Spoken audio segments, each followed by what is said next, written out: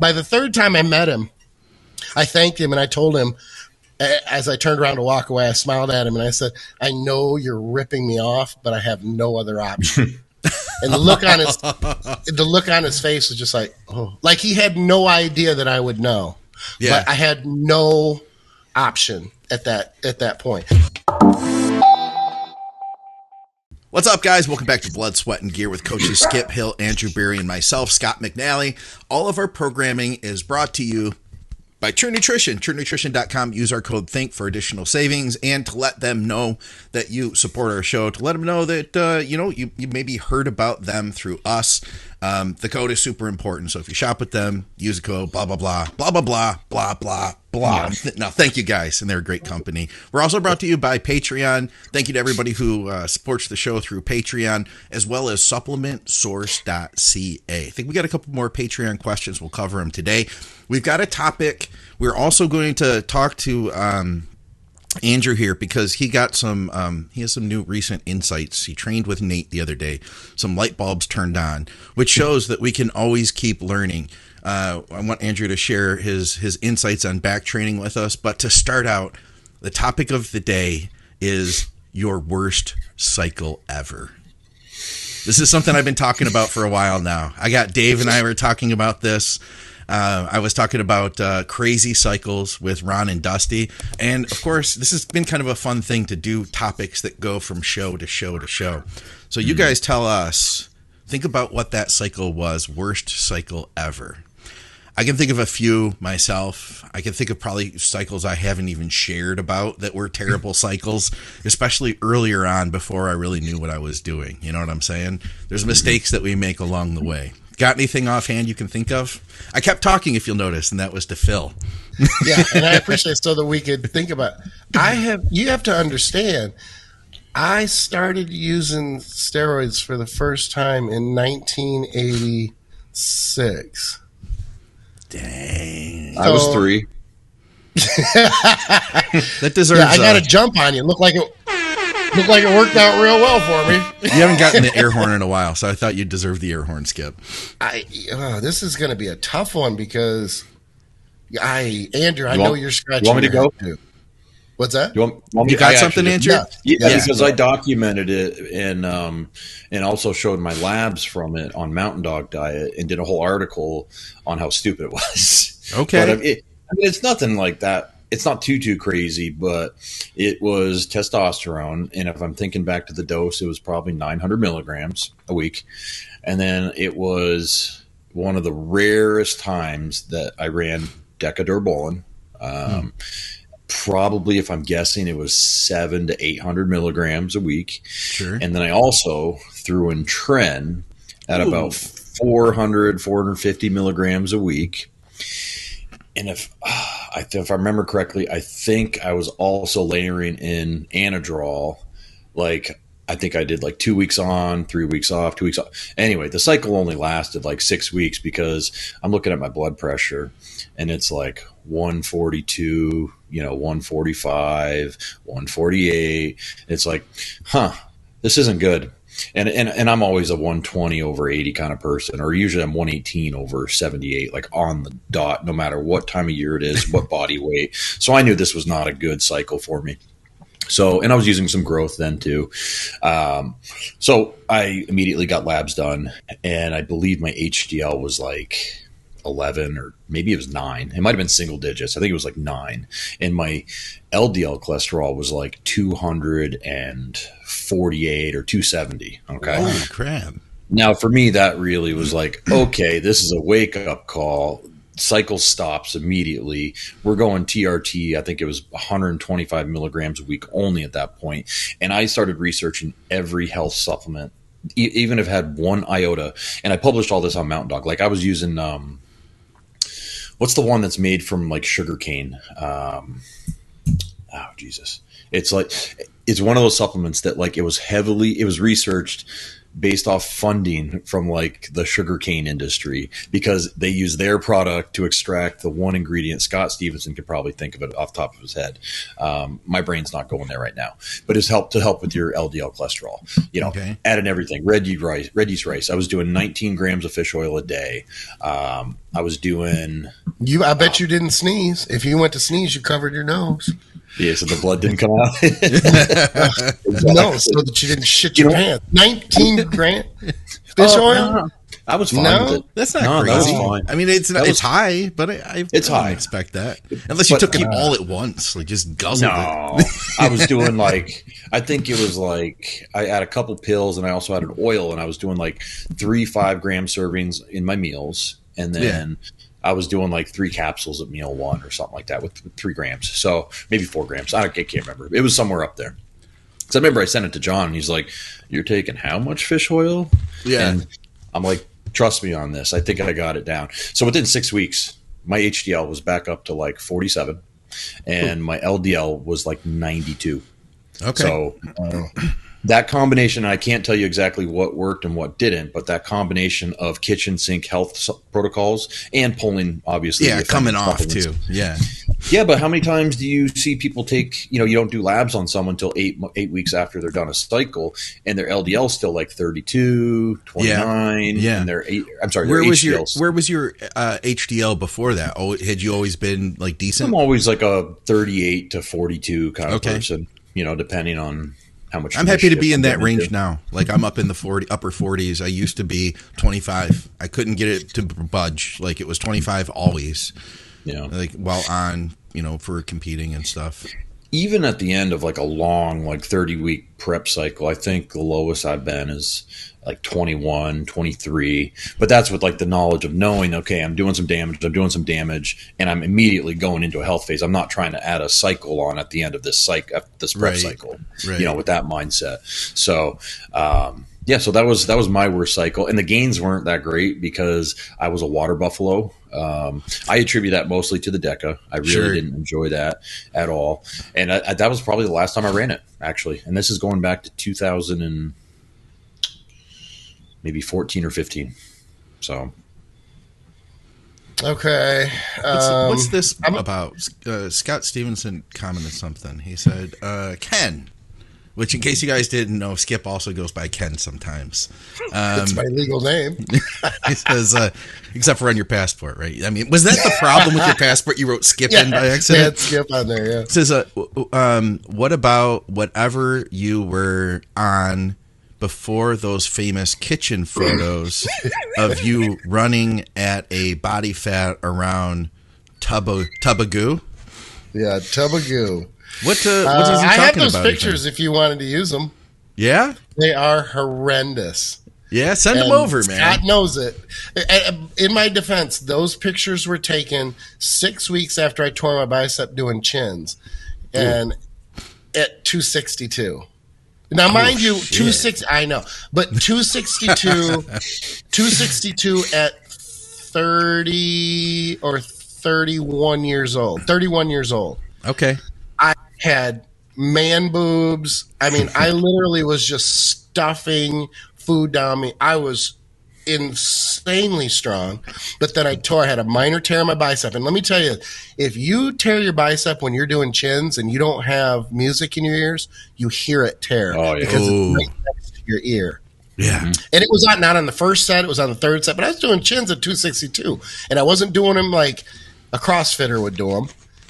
I was able to pull them, but it was too much on my bicep. So 6 weeks later, after not training for 6 weeks, I dropped down to 230, still eating like a slob. Well, I say eating like a slob. I wasn't eating like a slob prior to that, but I was eating like a slob after that because I wasn't training. And anybody who knows me knows that when I don't train, I don't eat. I eat whatever once a day when I finally get hungry, and then I turn into a pig. Anyway, I took pictures in our home in the kitchen, and that's what he's referred to. White, hairy, just distended, pregnant fat. It was horrible. So this was more of a food thing, not a gear thing. Yeah, that wasn't a gear thing. The gear thing that stands out is this, and this I mean, I could go back to 2020 and I could say I was taking more gear than I had ever taken, and I said that I was going to.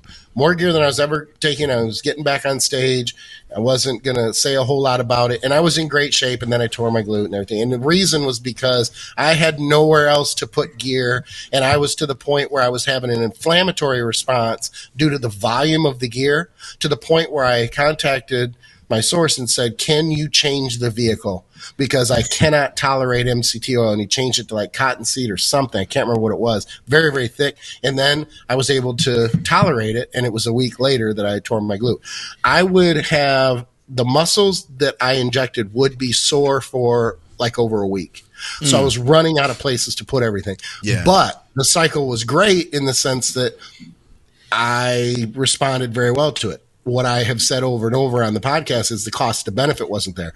The ridiculous amount of gear I was taking, if I'm taking this much gear, I only really, got this much more out of it. Yeah. So to me, the cost to benefit wasn't there. But I go back to this. When I first got to Colorado, 1997, and I was getting back into the gym, and because we moved, we had our youngest daughter was like 4 or 5. I got settled in, got a job working with kids there. It had been a handful of months, and I wanted to get back in the gym, but I had no connections because I knew no one. And this woman at my work used to compete when she was younger, and she was maybe like 20 years older than me, so maybe she was about 50 at the time. She hooked me up with her buddy, and she goes, look, I don't know anything about that sort of stuff, but I know he's into it. He sold me. And I did not have money at that point, so I really had no business doing it. I had to run you remember Aerotest? No. Old heads will. Aerotest, Mexican. It was a Mexican type of testosterone. Oh, okay. And then there was the NOR 200 NOR. So then he sold me a bottle of NOR 50, which is 50 milligram Deca, a 20 mil bottle. Yeah. For $380. Oh, that in itself is a bad cycle. Do the math. 20 mil at 50 milligram. Yeah. Okay. For $380. The Aerotest was 10 mil, 250, and he was selling me those at $180 a bottle. And I remember the third time I met him, he'd pull up, because you can't, it's weird how guys who sell gear and buy gear, they just always do it like it's a heroin drug deal. Like you pull up in your truck and I walk out and I give you cash and you hand me. We're not even being stealthy about this or smart about this. Like anybody could be on to what we're doing, but we're doing it anyway. By the third time I met him, I thanked him and I told him, as I turned around to walk away, I smiled at him and I said, I know you're ripping me off, but I have no other option. And the look on his face was just like, oh, like he had no idea that I would know. Yeah. But I had no option at that point. And that was right before I got back. It was when I was on the boards and people were starting to ask me a little bit because I was skip loading because I was getting ready for a show in 2002 and I hadn't competed in a while and because we've been in Colorado for 4 years at that point, 5 years at that point.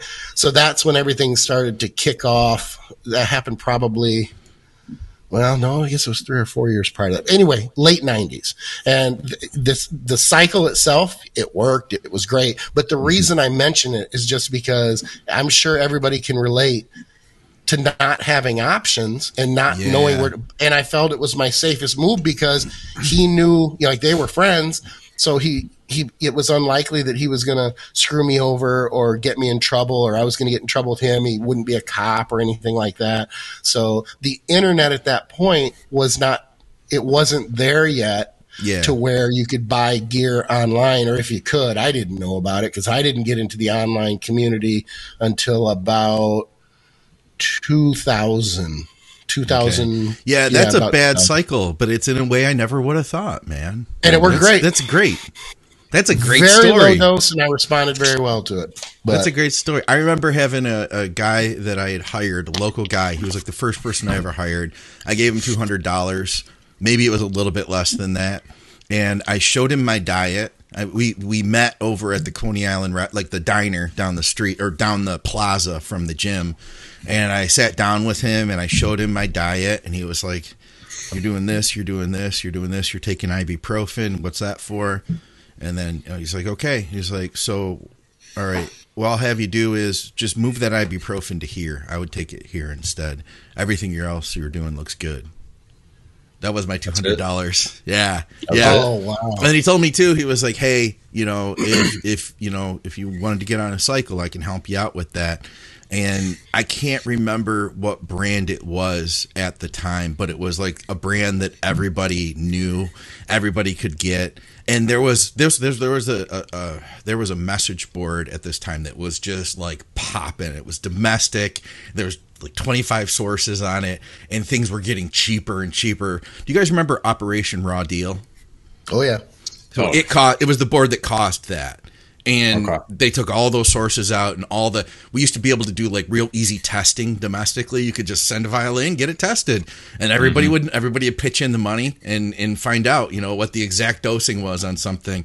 Couldn't do that anymore. Government had to protect us from ourselves, and they shut down a lot. But at the time, like test was like 25, maybe something like that, tops 20, Yeah, and awesome. he had this stuff, and he was like, it's 150. And the Deca's 150 or 175. Wait, $150 for a bottle. Yeah. And I was like, oh, and I felt kind of, and he said this over the phone. And I was like, I was like, I have this other place and I can get a much better deal than that. And he said, well, you don't put, what did he say? And this was the brand he was talking about, was like just another UGL that was like run of the mill. He was like, you don't put economy fuel in a Ferrari. I could see that one coming down the pike. I figured it would be a race car or something like that. Yeah. That was the exact words he said. He said in a Ferrari. You know it worked too. You're like, okay. No, I didn't. I was like, I'm just kidding. I was too poor, man. I couldn't. I just gave the dude $200. There's no way I could. Yeah. You basically paid for an introduction to get almost fleeced on drug sales. Right. And then got out of literally. it. Yeah. I feel like it's one of those, hey, come listen to this seminar. We'll get you a free vacation. But then you find out once you sign up for the vacation, you actually have to pay for like almost everything. As is, Yeah. So I'm going to tell you something to introduce this next topic. Sometimes I work with clients and we're working on training and they're super absorbent to it. And they know that like if they can do something different, that they can grow. If they can find something that they weren't thinking about that's going to work for them, they can make new progress. And then you have other guys that are resistant, and it's an ego hit to be told like, hey, we need to adjust this. Like it destroys them seriously. It's this topic to me, I don't even know what you're going to talk about, Andrew. This topic to me is proof that all of us can keep learning, that the gym and training is something that will always keep evolving. Both of you guys are people that I highly look up to. Like you guys both, I feel like that, talking to you, it helps me to evolve my own thoughts. I learn from you every time. I think we all learn from each other every time we do this show, And likewise.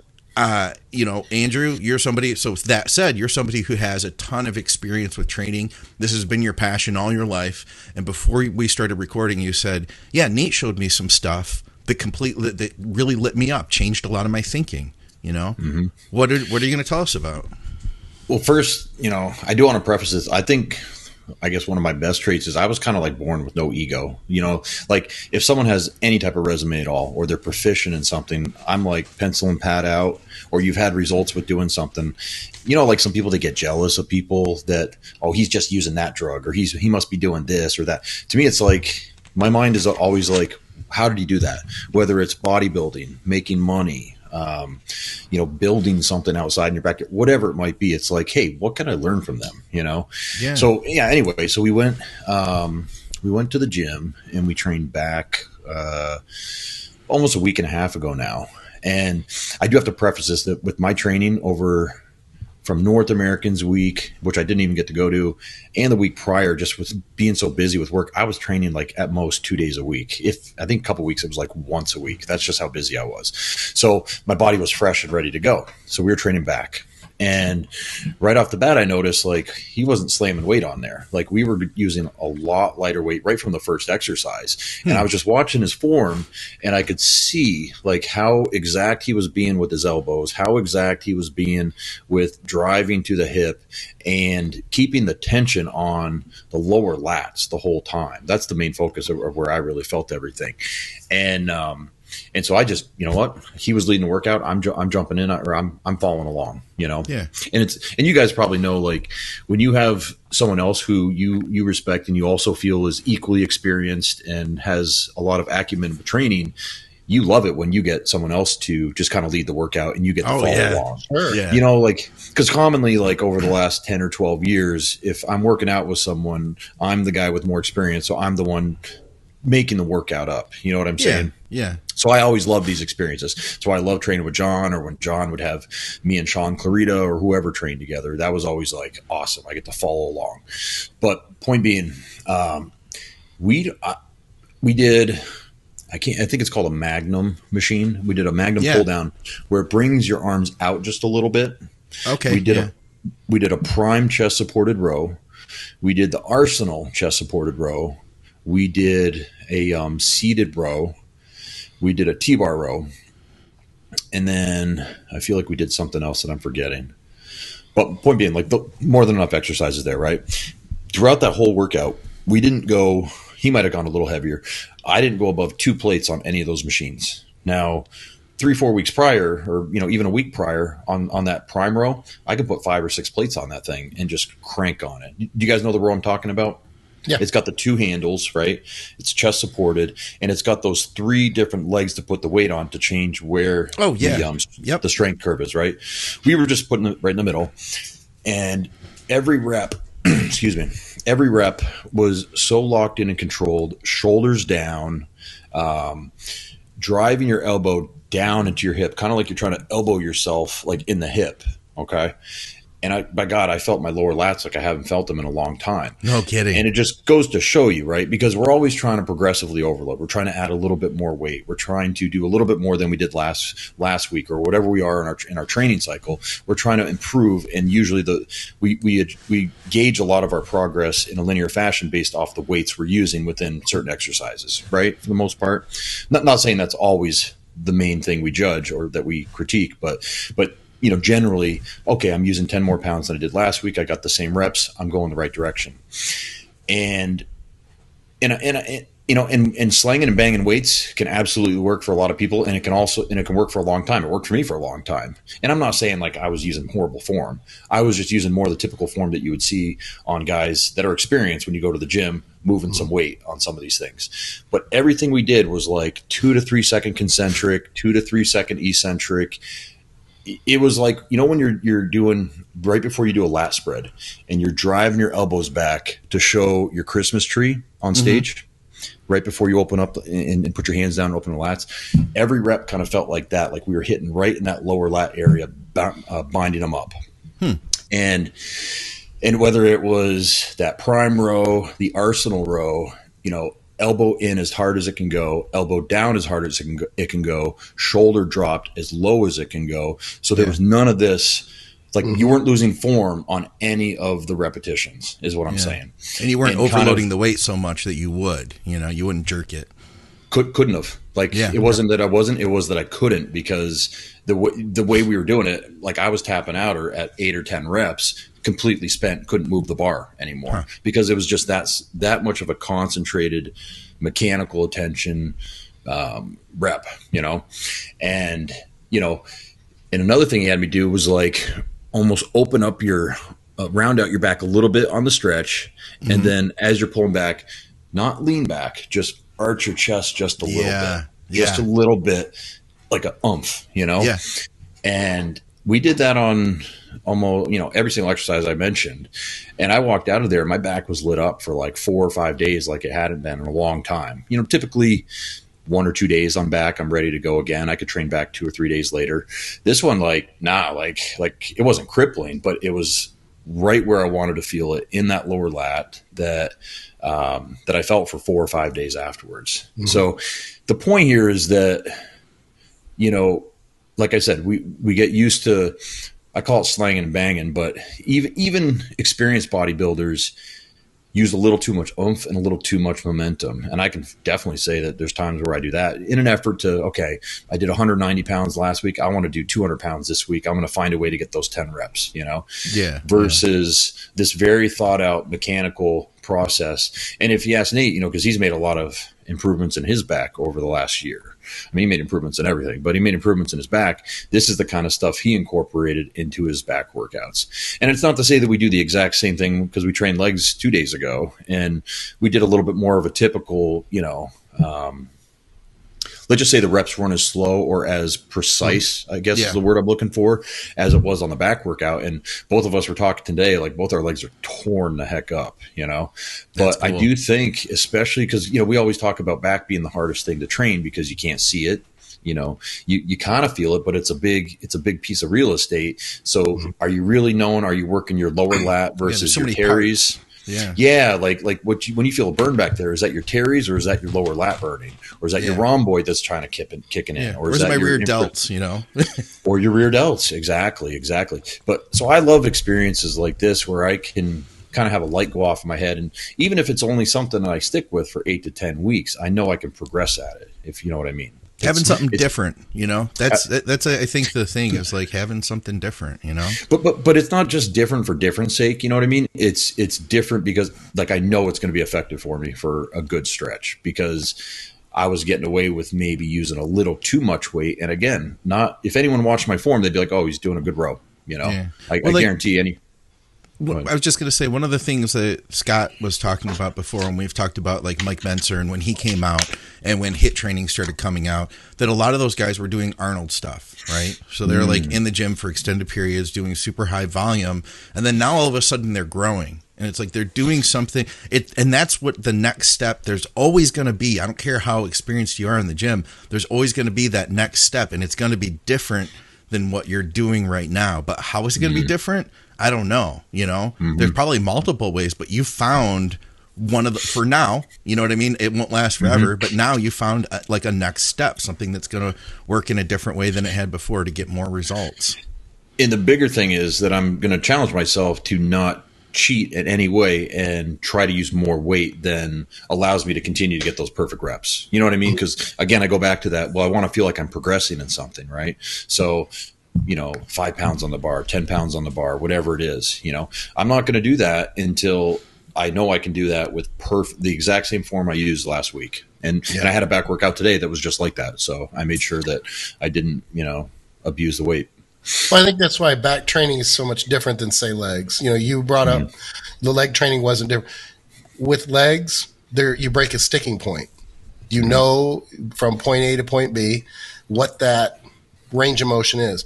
With back, you never break a sticking point. And that's where if you overload on legs, you may fail and not get the rep. But if you overload on back, you can still get the reps. They're just going to be a little bit shorter.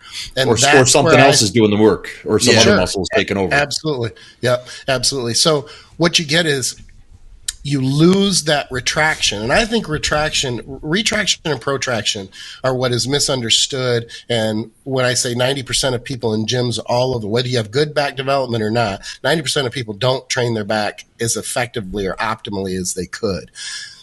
Some people get away with it because they have better genetics, and some people don't. And they're forced to look for those other, I don't want to say secrets, but they need to be more analytical and they need to break down the exercises more. And I think that it comes down to retraction and protraction. Ultimately, I agree. For me, it did too. And that's probably why you were not only feeling, but were so ridiculously sore. You weren't used to having that stimulus of that range of motion with that much retraction and arguably protraction too, because you'll see people, I see this a lot on long pulley rows. People will get the retraction. I've stood behind clients and people that I've trained with, and I'm like, oh, the retraction, but the protraction isn't. The scapula aren't open. They're not opening up. So then you think, okay, this type of style of training is going to be effective for you. But then if you do it for a while and you come back to what you were doing before, that may become effective again too, because you haven't been training that way. So again, what is the driver for hypertrophy? It's adapting to a stimulus that you're not used to, a stimulus that the body is not used to. Let me throw this in there though. I almost feel like my range of motion was less than it normally would be. But it was really the elbow movement and the shoulder position and the complete emphasis mind-muscle connection every rep to drive that elbow down and in as much as I possibly could, and not letting – because I guarantee it was actually shorter range of motion, because I know my range of motion is always great, but it was just that concentrated effort to not lose that same feeling from the first rep to the last one. Because right from the first rep, it was screaming. Like, you're locking in. Could it be argued then that because you were slowing everything down, you were getting less range of motion, more mechanical tension, where when you're doing your normal rep tempo, you may have been then getting a better range of motion, but it was momentum driven. Because again, we're not breaking a sticky point. So I use barbell rows as an example. As long as that bar touches your stomach in the place that it always touches your stomach, or your belt for that matter, then we all know, well, that rep was good. It wasn't short. Yeah. But when you get into, I'm sure some of that stuff was one arm stuff too, right? Yeah, we did the arsenal strength. Yep. I also got to say, I've never been a fan of barbell rows, because just the point you just made about, well, as long as that bar touches right in my lower belly button area, I count that as a rep.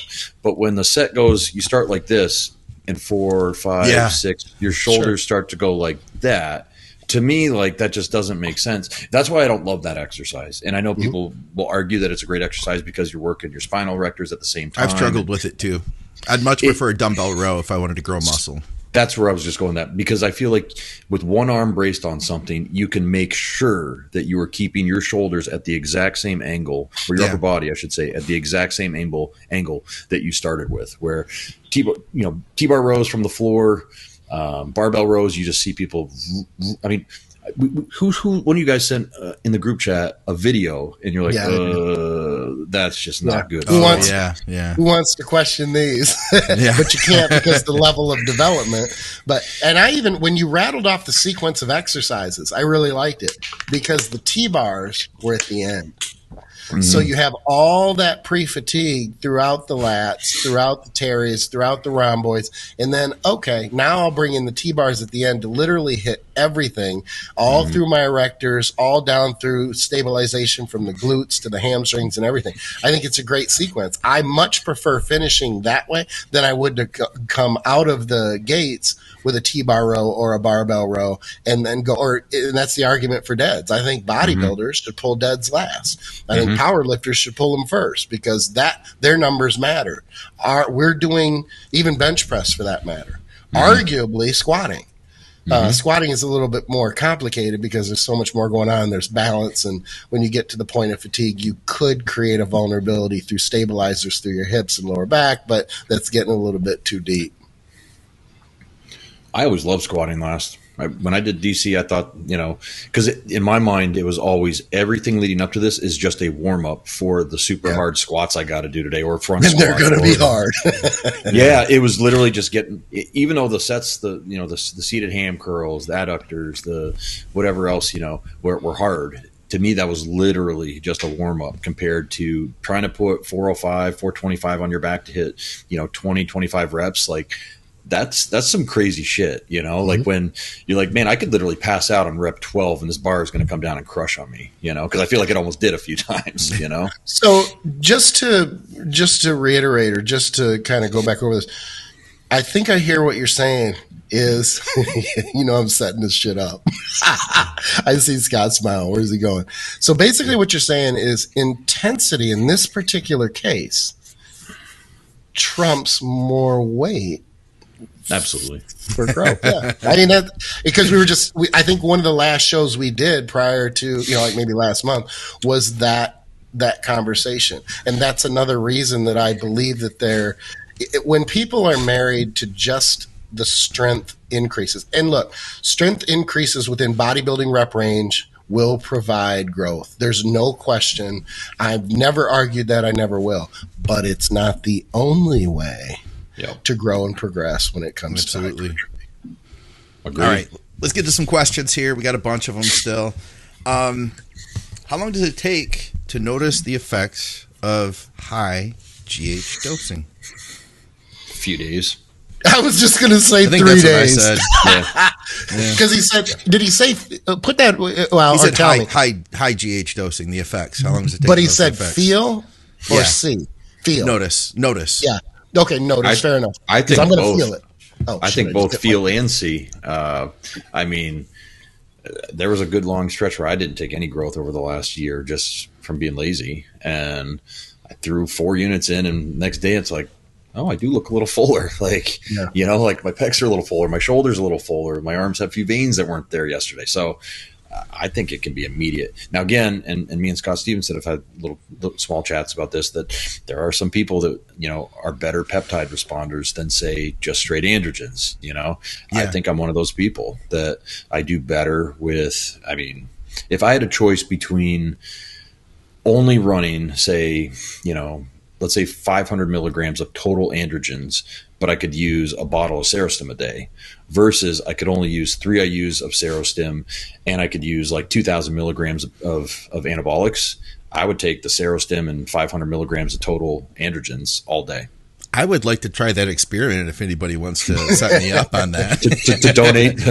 Yeah, Maybe we not could get not the sponsored 2,000 by, milligrams of gear. I don't want that. You know, maybe Serrano would sponsor us with some Serostim. or Serostim would sponsor us.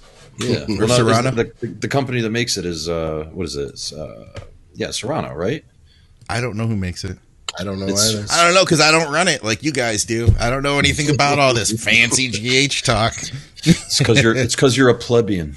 Yeah. That's right. Bringing it back. All right. What else do we have here? This is one for Skip, I think. Skip, you may be proud to be walking into old headland slowly but surely. Question for the next show. We talked on a previous episode. It was just me and Skip, Andrew, that day you couldn't make it.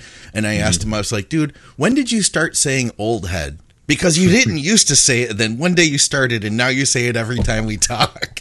And he said his wife said the same thing. Okay. So anyway, question for the next show. How do you navigate skip loading if your client is a type 1 diabetic? Interested to hear what you have to say about dealing with nutrition with them. Well, Ant Bales comes to mind because I worked with Ant a few times prior to him turning pro, and he skip loaded very similarly to how most people would skip load. Type 1s are easier to work with than type 2s, in my opinion. I haven't worked with a ton of type 1s, but I can say that they're easier to work with, and I'll tell you why. They know how their body responds to insulin and carbohydrates far better because they've been dealing with it for just a very, very long time. Yeah. They are incredibly locked into the minutia when it comes to nutrition and hormones and that sort of thing. You don't have to know a whole, I could sit over here and tell you that there was some brilliant approach and, you know, I'm a super genius like Wile E. Coyote and all that sort of stuff. When he was filling the carrots, he was taking the tops off the carrots and putting nitroglycerin in them while his little like barn or whatever it was being pulled onto the train tracks. But anyway, you'd have to be, no, you guys know you get that reference. You're not old enough. God, I get it, but nobody else is. Yeah, so. you're like, get They're on just with like, the old head isms. Anyway. Oh, I know what you're talking about. Anyway, it's quite simple because the type 1 diabetics, those clients know how their body responds. So it's not different from a trainer standpoint. I mean, I'm not going to throw a 4 meal skip load at you and tell you, we're going to be more precise with what you're eating, but I don't even have to put down those parameters because it's usually the client has already told me, how well they tolerate. There's a lot of back information. Obviously, you guys know this for, when you start working with a regular client, let alone someone who's a type 1. So, and it's still, there are still individual, situations too. Type 2, the reason I say type 2 diabetics aren't difficult to work with, but in my experience, they deny their type 2-edness. It's and that can be frustrating. Yeah. Until they realize, you know what I mean? It's kind of odd because type 2, I call a spade. You created it. It's your lifestyle. You may be prone to being a type 2, but that's just lame. You have so much control over it that if you have type 2, you're not doing something right because you can get rid of it. 99.5 people out of 100 can get rid of it or control it to where they don't need medication and they are no longer considered a type 2 diabetic. Okay. Can't disagree. Do you do anything different, Andrew, working with diabetics? No, I think Skip touched on it. It's I think using the individual client's knowledge of how their body reacts to carbs, and then you put the plan together, and it's like treating a normal client, really.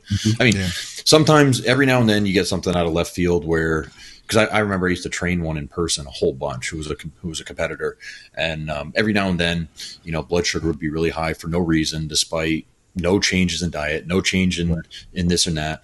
What I used to have her do actually was go and sit in the sauna for like 15 minutes if she had super high blood sugar, and it would lower her blood sugar due to the heat shock proteins activating some GLUT transporter pathways to lower her blood sugar versus having to take a whole bunch of insulin.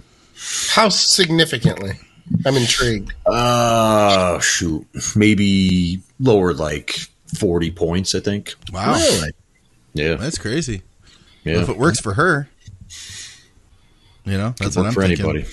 Yeah, I feel like I've learned a lot through working with diabetics about blood sugar because they're constantly monitoring. I was working with a guy recently who just moved to Germany. Shout out to Sean. And I just would pick his brain. I'd be like, so when you eat fats, what happens? Like, what happens to your blood sugar? If you were to eat this, what happens to your blood sugar? What about when you eat this? And it's just like because he had so much experience. It's his body. He's reading this constantly. So we did have something really weird that I had never seen with a diabetic before. Clen, at even 12 micrograms, blasted his blood sugar through the roof. From the sympathetic nervous system response. He could take other stimulants, no problem. And like we're talking 12 micrograms though. Like you don't even, you know what I mean? It's not like we're like let's take 20 or 40. Like, and we went. You might absorb 20. 12 micrograms from the air just breathing. Yeah. Well, how did you get to 12 microgram? I mean, it's such 20, they're bizarre... quarter tab, 50 microgram tabs. Yeah. So. Gotcha. Yeah, but it is crazy, man. I'd never seen that before. He came up with something. He figured something out, and he found like one message board from somewhere, and there was some potential information. I don't remember what it was now. I just knew that it was like, well, we're not, because he was like, well, let's keep, and I was like, no, we're just not going to take the Clen. You know what I mean? Was he doing caffeine with it? No. No, okay. Because I do see that in type 1s quite often, like when they drink a cup of coffee. Yeah, for similar reasons. But, okay. Yeah, interesting. Because 12 mics of Clen is like... Yeah. And we tried to ride it out for a while. We're like, well, let's see if you get used to this, Mm-hmm. And it was like 25. No, let's cut it down further. And it was weird, man. But anyway, it is weird. Something else, those little things that you never see. I even reached out to Brent Swanson. I was like, hey, Brent, you ever seen this? He's like, I've never seen this in my life. Question, if you do D-ball with Masteron or run an AI, will that lessen the water bloat? Is the bloat from high estrogen? If you do D-ball... Okay, so he's saying if you use Masteron or an AI to combat the effects of the D-ball, will that lessen the water bloat? Yeah, it would definitely. If you took a bunch of AIs, you would definitely, I think, reduce your But water let's just retention. say Masteron itself. And obviously it would be dose dependent, but if, D-ball, if anything is going to increase estrogen like right now, that's going to be one of them. But I don't know that Masteron itself would counter that, but I understand he's asking about Masteron or an AI. But I tell you, I'm going to be honest. I have my questions about the impact that higher estrogen levels have on sub-Q water. I think everybody's different, and I think that has helped to make it more of a gray area for me. But I've heard this over the last 5-6 years, and at first I dismissed it. And then I thought, don't be so quick to dismiss it, Skip, because it could be one of those things that has been accepted as being a rule, and it might not be the case. And I don't know. I honestly don't know what I want to say. If I have to pick a side, I'm going to say that higher estrogen does cause more water retention. But here's the thing. When you're really lean and you do an oral that increases estrogen, I know myself, speaking for myself, I don't get watery like I do when I'm fat or fatter or not as lean. Now you could argue, being having higher estrogen levels too, because you're carrying more body fat, but that's kind of a reach. So I would feel better to accept that 100% that sub-Q water is related to high estrogen if I would get watery taking higher like compounds that aromatize more when I'm leaner, but I don't see that. So it leaves a kind of a question mark in my brain that I'm not convinced of. Well, there is a relationship between estrogen and sodium, or I should say retention. Water balance mediating effects, sodium retention, as well as aldosterone. So yeah, I think to answer the question, absolutely, that's probably the primary mechanism of how higher estrogen affects water retention for sure. But like you're saying though, because I agree with you, Skip, if you're peeled and you take something that increases your estrogen, it's not like you see an immediate effect of water. Yeah, no, I agree with you there. So trying to think how to phrase this. Does low levels of body fat in conjunction with higher levels of estrogen intermittently have any effect? That's I think the question. My question would be, why would you want to take D-ball, which is there to basically put a bunch of water on you fast and get you real strong? It's like a quick and dirty way to get pumped. Why would you take it but then try to counteract that? You know what I mean? I mean, obviously you don't want to let it just run wild, but I would think through dosing would be my first thought. Like, let's not dose it so that I instantly wake up with, double D's the next day. But let's try to dose it in a way that I can kind of manage this more easily and maybe not need much of an AI or whatever else. But that would be my thought, was like, I want to gain water. If I'm on D-ball, it's probably because I want to try to fill out and pump up and be crazy in the gym, When's the last time you guys ran D-ball? It's been a while. Ooh. If I had to guess, it was early 2000s. Yeah, same. Mid 2000. Yeah, I mean, it's in there. So it's so long ago that I can't remember. Yeah. I've tried it every once in a while. Again, like I had a pouch of it laying around, and every once in a while I'd get that wild itch and I'd be like, I'm going to try some D-ball pre-workout. And I'd take like one. And that'd be it. And then after a while, then there was a couple points. So I've been like, I want to get back on D-ball. And I take it a few days in a row. And then I'd be like, oh yeah, I can't eat anymore. This is why I don't take D-ball every time. Well, describe the effects of injectable D-ball with, because I know you said you like that, right, Scott? It's great, man. I actually maybe even still had some. I don't know. But maybe, but just like it'll probably never be used. You know what I mean? But it's just there, just in case I want to relive my glory days. But I guess where I'm going, did you ever check your estrogen what was your dosing protocol? Was it daily or was it like? I only took it on training days. And I would run usually between 25 to 50, and yeah, I'd run it a few different ways. I'd run it using oral on non-training days, thinking like, I'm going to try to keep my blood levels up. I'd run it just taking it on its own. I'd run it like oral in the morning, injectable in the evening, pre-training kind of thing. So I'd done all those different ways. But I would say that for me, I got the incredible strength benefits, like that workout, without dealing with the stomach issues. Whatever it is with digestion that would happen with it, that was completely circumvented. It felt like I would call it a cleaner D-ball, and I would call it a stronger D-ball too, because you don't have to break it down in digestion. It's like if you're taking 50, you got 50. Yeah, gotcha. Maybe it's just that the liver gets so inflamed and swollen that it takes up space in the abdominal cavity. And you don't have as much room in your stomach. I don't know, but I'm the same way with injectable Anadrol. I love it until I get to about the third week, and then there's that horrible metallic taste from having it, not even having the full injection done yet, and I can I can just taste it, and I hate that. So I quit taking it. But I loved injectable antidote. I would always, I'm not telling the, and I'm not trying to get off on a tangent here. I'm not telling the guy who asked the question to do this. But if it's me, I'm never taking D-ball. I would just take Anadrol. Well, that's, yeah, same here. Yep.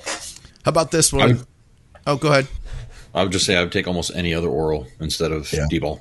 Yeah, it's rare that I use D-ball anymore. Put it this way, I'd take Austrian over D-ball. Would you really? Would you really? I've never used. I mean, I think I used Austrian for like 2 days and was like, "What the fuck am I doing? Or what the hell am I doing?" Like, I get your point. Am I a chick? Like, what is going on? How do you guys rate P5P for prolactin? Cheers. So. Like, it's not. I think what is it, like 600 milligrams 3 times a day? I would say that does not compare to Caber or bromocriptine, but in women in particular, and probably that's the group I'm thinking about most, because we're, like, let's say you do someone's labs and we're trying to figure out why the prolactin's high. Oftentimes, if they're using an SSRI at the same time, it'll affect the prolactin levels. So rather than add another, compound to the mix, like a Caber in their case, because a lot of these women don't even use PEDs, I'll use the P5P usually at 600 milligrams 3 times a day, and we'll see a minor reduction, maybe from 75 down to 40. Crossland said he likes to start it before that you actually start the compound. So, like, if you were to be a person that had issues with DECA, he said he found it to be more effective if you start it like 2 weeks before you start the compound, or I can't remember, maybe he said a week. And then he said that if you take it that way, that you're less likely to then have issues, versus if you try taking P5P when you already have issues, it's a lot harder to catch. It was his thoughts, his experience. I think people don't realize most of us are walking around with higher levels of prolactin than reference ranges as it is. Dave recently said that too. Yeah. And if you didn't know that, you wouldn't think there was a problem, because there isn't a problem. A lot of people have, it's called a prolactinemia. It's like a little tumor in the brain that produces just a little excess prolactin. We're talking people that don't use bodybuilding drugs or anything. It affects, I think, like 35 or 40% of the population. Because even when I was younger and I did my labs, not using cycles or anything, long periods of time off, I would always have high prolactin levels. Maybe it could be caused by other supplements I was taking as well, but I definitely think I have one of those small tumors in my brain. Completely benign. How about this one? John Meadows training plans. He says, I'm addicted to following John Meadows training programs and decided to do them all in order. I'm currently at the end of program 3. All his earlier programs were written to be done the traditional 4 days a week, hitting all body parts once a week. Some people today would argue this frequency is too low. I am of the opinion that doing them as they are written in training with high enough intensity, this will be sufficient to grow optimally. I am curious if you agree with this. Would like Skip's opinion as well, though I believe he hasn't done his programs. I have trained for 12 years and consider myself advanced. Thank you. Well, I haven't done them. You've never done a single program? No, and I'm just too much of a control freak. John knows the shit. I have massive respect for John, always have. Outside of the Meadows rows, we used to go around and around about this. It became a standing joke, but not that they were bad, but mechanically, I'm like, the angle's wrong. Anyway, a lot of my clients use his training, and I support that, because I think the guy from a training standpoint is Wile E. Coyote of training. 2 references in the same. That's pretty good, isn't it? Yeah. I'm waiting for a third. Now. Yeah. I could explain the carrots again. Anyway, so even though I haven't done them, I'm still familiar with them. But I would I would agree with what he said, that people tend to think that training each body part once a week is not enough. That's disappointing if that's true. Because I think it is true. Really? I think a lot of people think that. There are a a lot of people think that only training 4 days a week. Okay. Let's just say 4 days a week is not enough. They think 4 days a week is not enough. Yeah.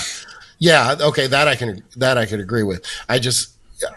I still stand by that if you're going to go into the gym and you're going to train your ass off, I just don't know how people are optimally recovering if they're training as frequently, more frequently than training each muscle group once a week. I understand that the volume could be lower. I totally get that. I guess I'm just relating it to my almost 40 years of training. And I admit that I don't have the greatest recovery. Even when I was younger, it wasn't great. And obviously, as I get older, I have to watch the recovery that much more, which is part of the reason that, we got on the topic of the, training every other week.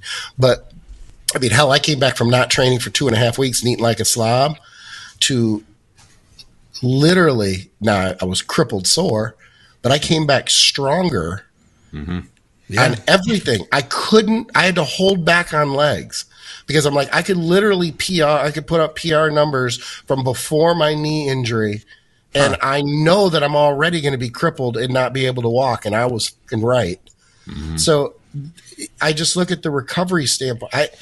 I don't like more frequent training. And it's not just me, but I see it with clients too. And I see the progress. And a lot of times when I pull that back, 90% of the time, I'm guessing, the vast majority of the time I pull their training back, they start progressing again.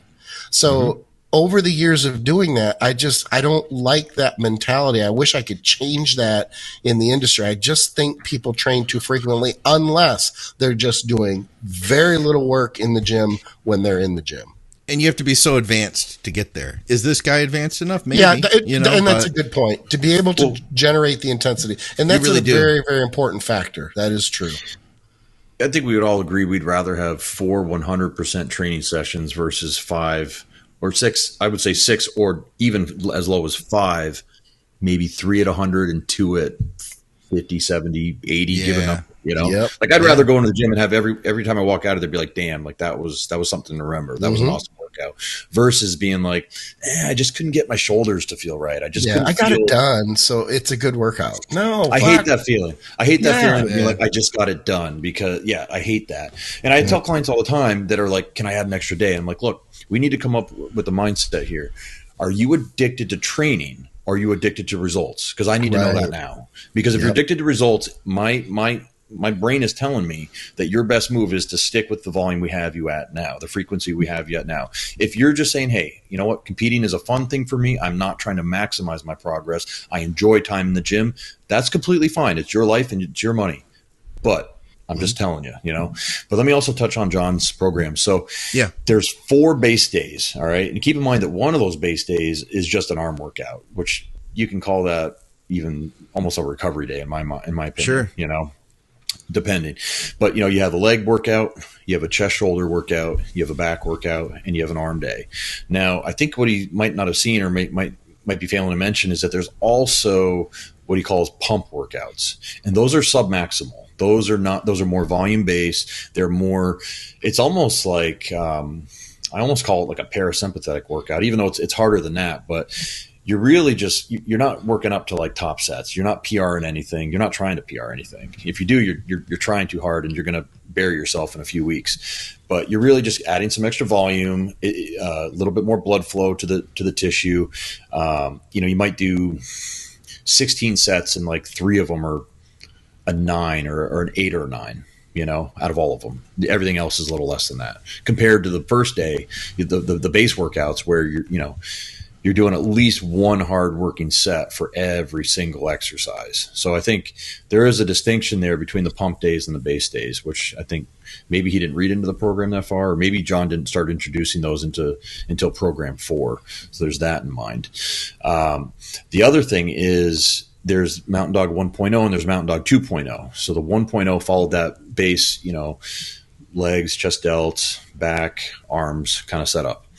2.0 was more of a push-pull leg split so that, when you get to, let's say you do push-pull legs with one rest day in there, and then you can do whatever frequency work you need to do in terms of what body part's lagging the most. Let's say your legs, you add in the option to add in another leg workout, which is also considerable, same as a base workout. So the intensity is still there as high, but the overall volume is definitely lower than it was in the 1.0 workouts. So there's some titrating up and down of the volume, frequency, intensity, all that kind of stuff to still kind of keep you at a baseline in terms of work output. That's a great explanation. It is. I think, you know what? It sounds to me like Tor enjoys doing somebody else's plans. And I can get it. I see it. That like some people really love that. They're like, hey, I want to, it's exciting to them. And he said he wants to do all of John's plans. Well, you know, you've got a huge list, first of all. Yeah. And you're going to have a huge amount of progression. Like there'll be a progression in thinking as it goes too. So he'll have an opportunity to see like the encyclopedia along the way, you know? So good for him. All right. What else do we have here? There was longer one here. It says, Scott, Brian here. I have a question for BSG, inspired by Skip's new training method. What does the group think about 1 week of plus 500 calories over maintenance, followed by 1 week of minus 500 calories under maintenance as a method of putting on muscle while losing fat? My guess is that you will still be able to easily power through your workouts during your low-calorie weeks because you are still refreshing and full of glycogen from the high-calorie week. I'm 220, 15% body fat, and just like to be a better 220 than I am now. Not looking to gain or lose any significant amount of body fat. I realize I could gain up to 240 or 250 and then diet back down to 220, and I'd be a better 220 than I am now, but I really would prefer to do it another way. On the other hand, I don't want to spin my wheels and waste my time. Thanks for all your input, Brian. I can make this really easy. Try it and let us know how it works. And that's not me being basically what he explained is just one of, you know, an infinite amount of ways to offset your metabolism. And, you know, I would even argue that, okay, I skip load and I get all those calories in one day. It's really more than that. But the point being is it's just another method that you're putting black and white parameters around to be able to assess and evaluate. I think it's great. So do it. Like literally just do it and see what happens and let us know how it works. Wouldn't you guys say that progress happens from the cyclical change in calories? Like, let's say you have person A that eats 2,700 calories every day for a year versus someone that if you averaged it out per day, it was 2,700 calories. But they had periods of time where they're in a surplus, periods of time and when they're in a deficit. I mean, obviously you need to be in somewhat of a surplus to put on muscle. You got to be in somewhat of deficit to lose that body fat. Wouldn't you say someone's going to make more overall gains cycling calories? And I believe I read an article about how it's healthier to not eat the same calories every day due to the effects on the metabolism. I hate to use this term, but keeping your metabolism guessing, you know, you know, when you hear like the old trainers in the gym, like, oh, you got to keep your metabolism guessing. They were kind of onto something. I don't think they fully understood what the heck they were talking about when they were talking about it, but I do think it kind of applies here. I agree. Yeah, 100%. In fact, I'd go so far as to say that I don't think people should forget about caloric output as well. And this is something I was talking about a lot 10, 12 years ago. We are so focused on changing caloric input, but if you were to, as an example, keep your caloric input the same, but you alter or cycle your output to where, and I'll do this sometimes with people at prep, I'll just literally just pull their cardio for a week, 10 days, and then put it back in. Then all of a sudden it's effective and there's a change. I guess what I'm trying to say is, it's calories, but it's not just the calories in that you eat. It's also the output as well that will help to keep your metabolism off balance. And the body is constantly fighting, I guess is a better way to put it, to be in this balance or this homeostasis, this comfort area. And so that's why, you think about it, it's the same with training. You need to keep your body, again, guessing, and keep it kind of off balance so that it doesn't adapt to what you're doing. And I think it's no different with nutrition or with calories in, calories out, your metabolism. Yeah. Needs a novel stimulus. I agree with everything you guys are saying. One last one here. Thoughts on running cycles with lower test versus other compounds. Currently running 300 milligrams of Test-E with 700 milligrams of EQ a week during a bulk. Want to run test as high as I can without using an AI. Plan to utilize the same strategy with other compounds in the future. TRT in between cycles. First thing I would ask is why. Just if he were sitting here, I'd just ask why, because I always want more information what their thinking is. Not that it's bad, but why? Why run it low? Is it because you're concerned about aromatization? Side effects from higher test, or versus higher EQ. I mean, if I'm going to go with side effects, I damn sure want the side effects from higher test and higher EQ. But I'm not knocking the cycle. I'd be curious to know how he does on it too. But I don't know what the motivation is there. I don't know what the reasoning is. I think like your last answer, Skip, give it a try. See how it goes.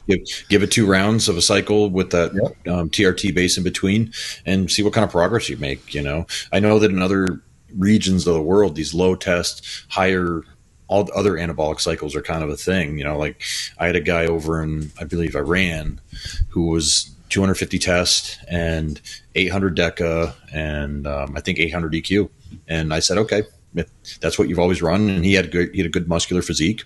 I said, let's keep running it. You know. Who am I to change up what's been working? You know, brings me to another point.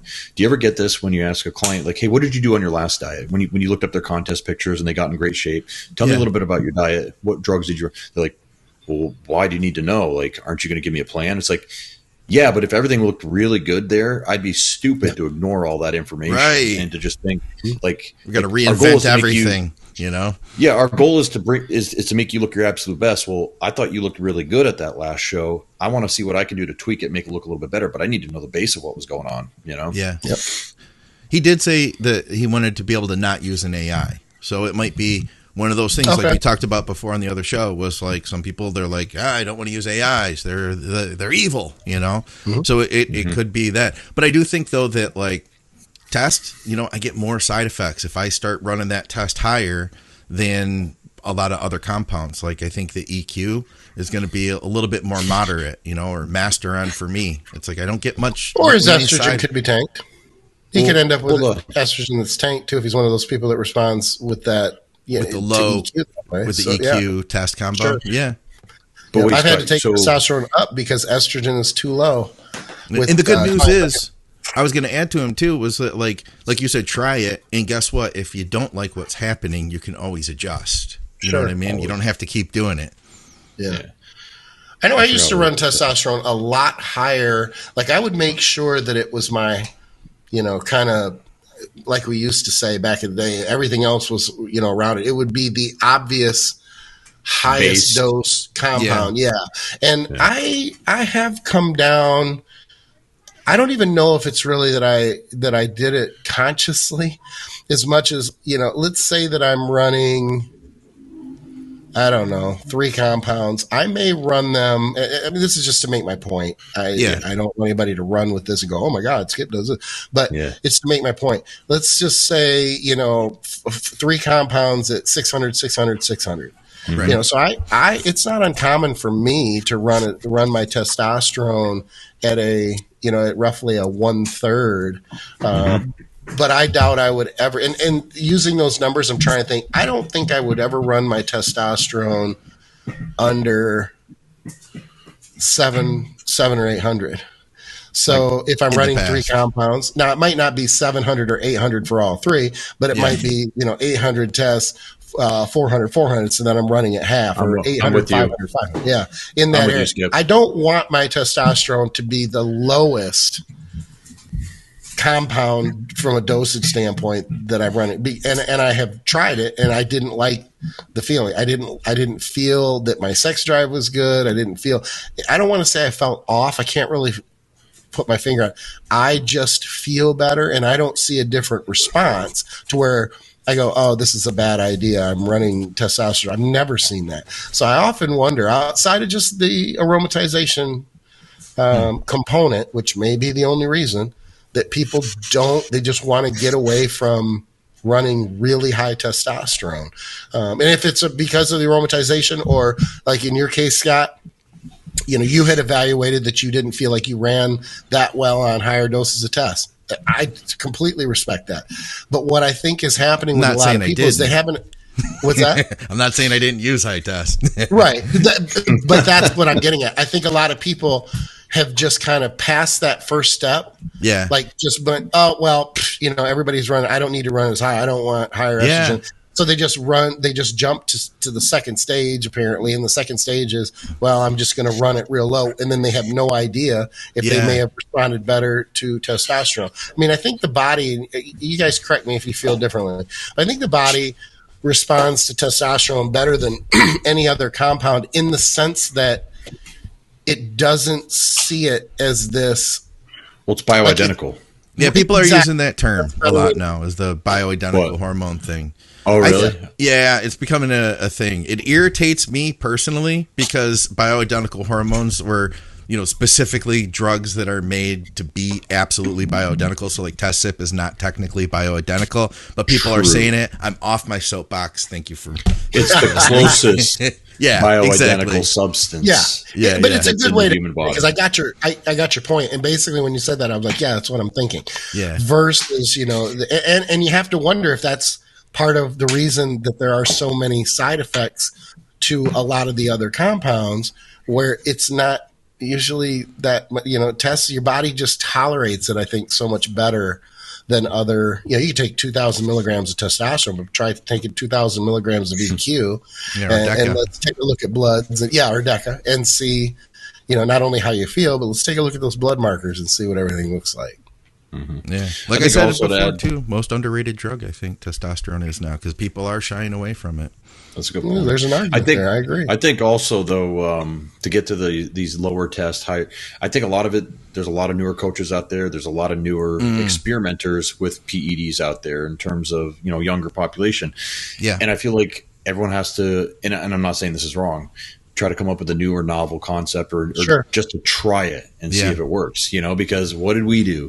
We tried this compound when no one had ever tried it before. We stacked this and that before when it wasn't a traditional, marriage of two compounds. That's what we've been doing for the last 20, 15, years. True. So I can't knock it for trying it, because maybe they're onto something. Maybe there's a healthier way. Because I've never done a super low test base, higher multiple androgen layered cycle like this guy's describing. Because I think test is king. Test is king. All right, guys. Well, that's about all the time we have here, but we definitely need more questions for the next show. I have a thread over on Patreon. If you're part of Patreon, then comment over there to get questions on the next episode. Everybody on YouTube, thank you for being here. And if you're new to our content, let me encourage you to subscribe and hit the bell, because we have several bodybuilding podcasts that come out each week. And thank you all for being here. So, guys, go over to teamskip.com. You can reach out to Skip for coaching. He'll give you one of those. Teamskip.com. Thank you. And bodyberry.com. Go to bodyberry.com. You can reach out to Andrew over there. McNallyDiets@gmail.com. That's me. And, of course, go to our great sponsors, TrueNutrition.com. Use our code THINK. And everybody else, supplementsource.ca for our Canadians. We will see you guys soon. Thanks for watching. Thank you, everybody in the live stream. I was going